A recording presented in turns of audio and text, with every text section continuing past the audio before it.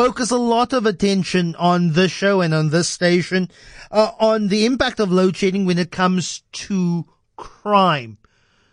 The data shows that, and the anecdotal evidence shows that when there's load shedding, crime increases. We recently had the story of the young Cape Town veterinarian who was killed outside his home after investigating people tinkering with his car during a time when it was load shedding.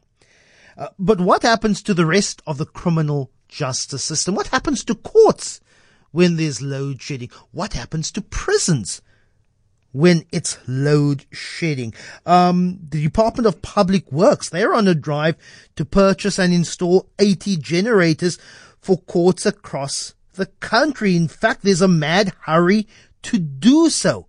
There's something like 360 courts in South Africa who are operating with partially functioning generators or functioning at all. Just what is the impact when the lights out, when stenographers' machines can't work, when there isn't sufficient capturing of data to ensure that the criminal justice system grinds continually, also ensuring that the administration of justice has done, that people have fair trials.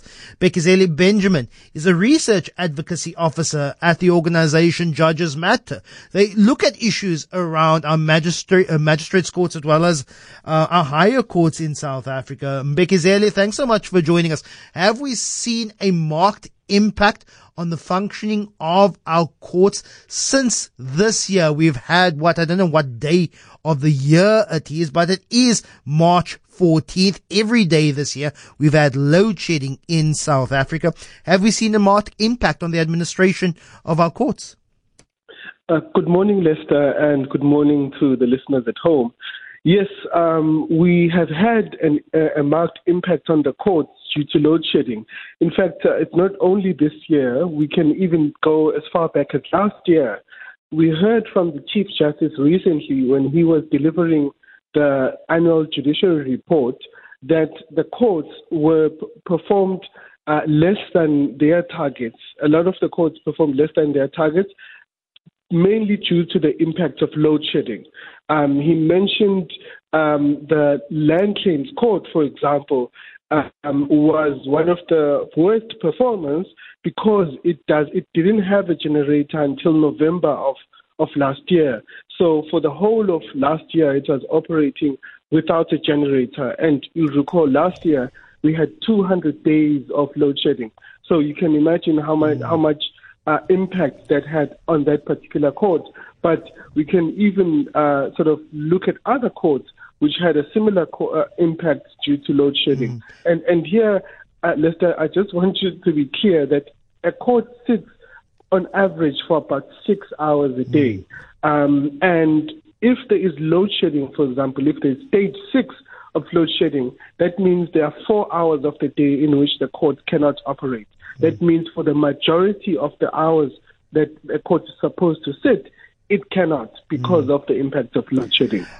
This also has an impact on the criminal justice system when it comes to the administration of justice. The right to a fair and speedy trial, the right and the importance of the sufficient input, an accurate input of evidence in the form of data, but then also balancing the accused's right to a fair and speedy trial. This has wide-reaching implications, not just on the broader judicial system when it comes to the administrative side, but the actual criminal justice part, people appearing in court, facing charges and offences. This also impacts on that part of our criminal justice system.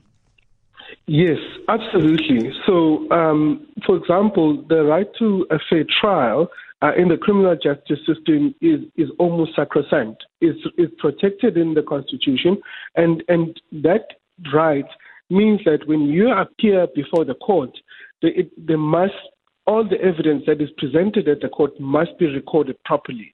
All the processes that are happening in the court must be recorded properly. So, which is why in each and every court anywhere in the country, you'll find that there are these mics that are connected to the stenographer's machine, which records all the proceedings. In many courts, where there are generators, the generators are only able to power the lights and make sure that the lights are on in the court, but they can't power the court recording machines. And that has an impact on the right to a fair trial, because if the proceedings are not recorded, that means you have not been given a fair trial. And this has an impact on the accused, that their rights are not protected, but it has a broader impact on the criminal justice system, because if, for example, you take that case on appeal, that conviction, if someone has been convicted of the crime, will likely be set aside, and that means criminals will walk free simply because the machines did not record the trial properly, and that's another impact of load shedding. So you're saying that there is the possibility that this very serious issue of load shedding, but also rather nebulous when you think of many aspects of our life, actually really has an impact. There is the possibility that someone who is guilty of an offense could be set free simply because there's not enough power to power the microphone, which leads into the stenographer's machine, and that when a judge and assessors need to assess the transcripts of that case or those proceedings, if that is not there, they cannot deliver a fair judgment. And therefore, because they can't offer a fair judgment, you could have guilty people being set free.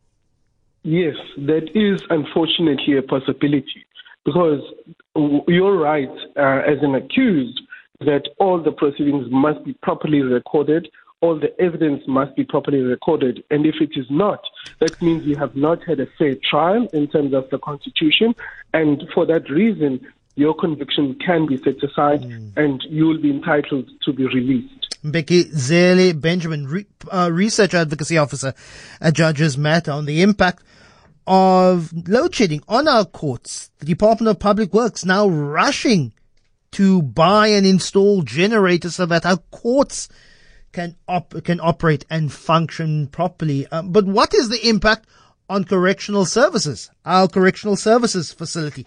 I say straight off the bat, as places of high security, they need to be exempt from load shedding. Let's be honest. Prisons are dangerous places. And I would feel comfortable as a citizen as the most violent and dangerous people are kept safe and secure inside the walls of a prison. Singabako Kumalu, the spokesperson for the Department of Corrections. How is load shedding affecting your arm of the criminal justice system, Singabako? A very good morning, and thank you for having us.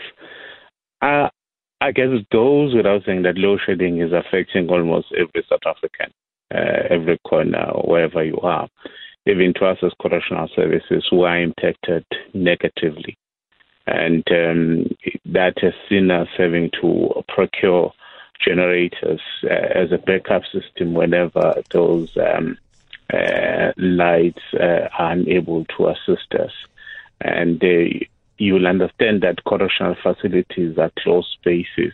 So if those such areas are in darkness, then that will mean the lives of those people, are at risk should someone decide to do something stupid. Hence, as a department, we've made it a priority that we procure generators, and we'll continue to explore the means where, we can find ways to have uninterrupted, power supply.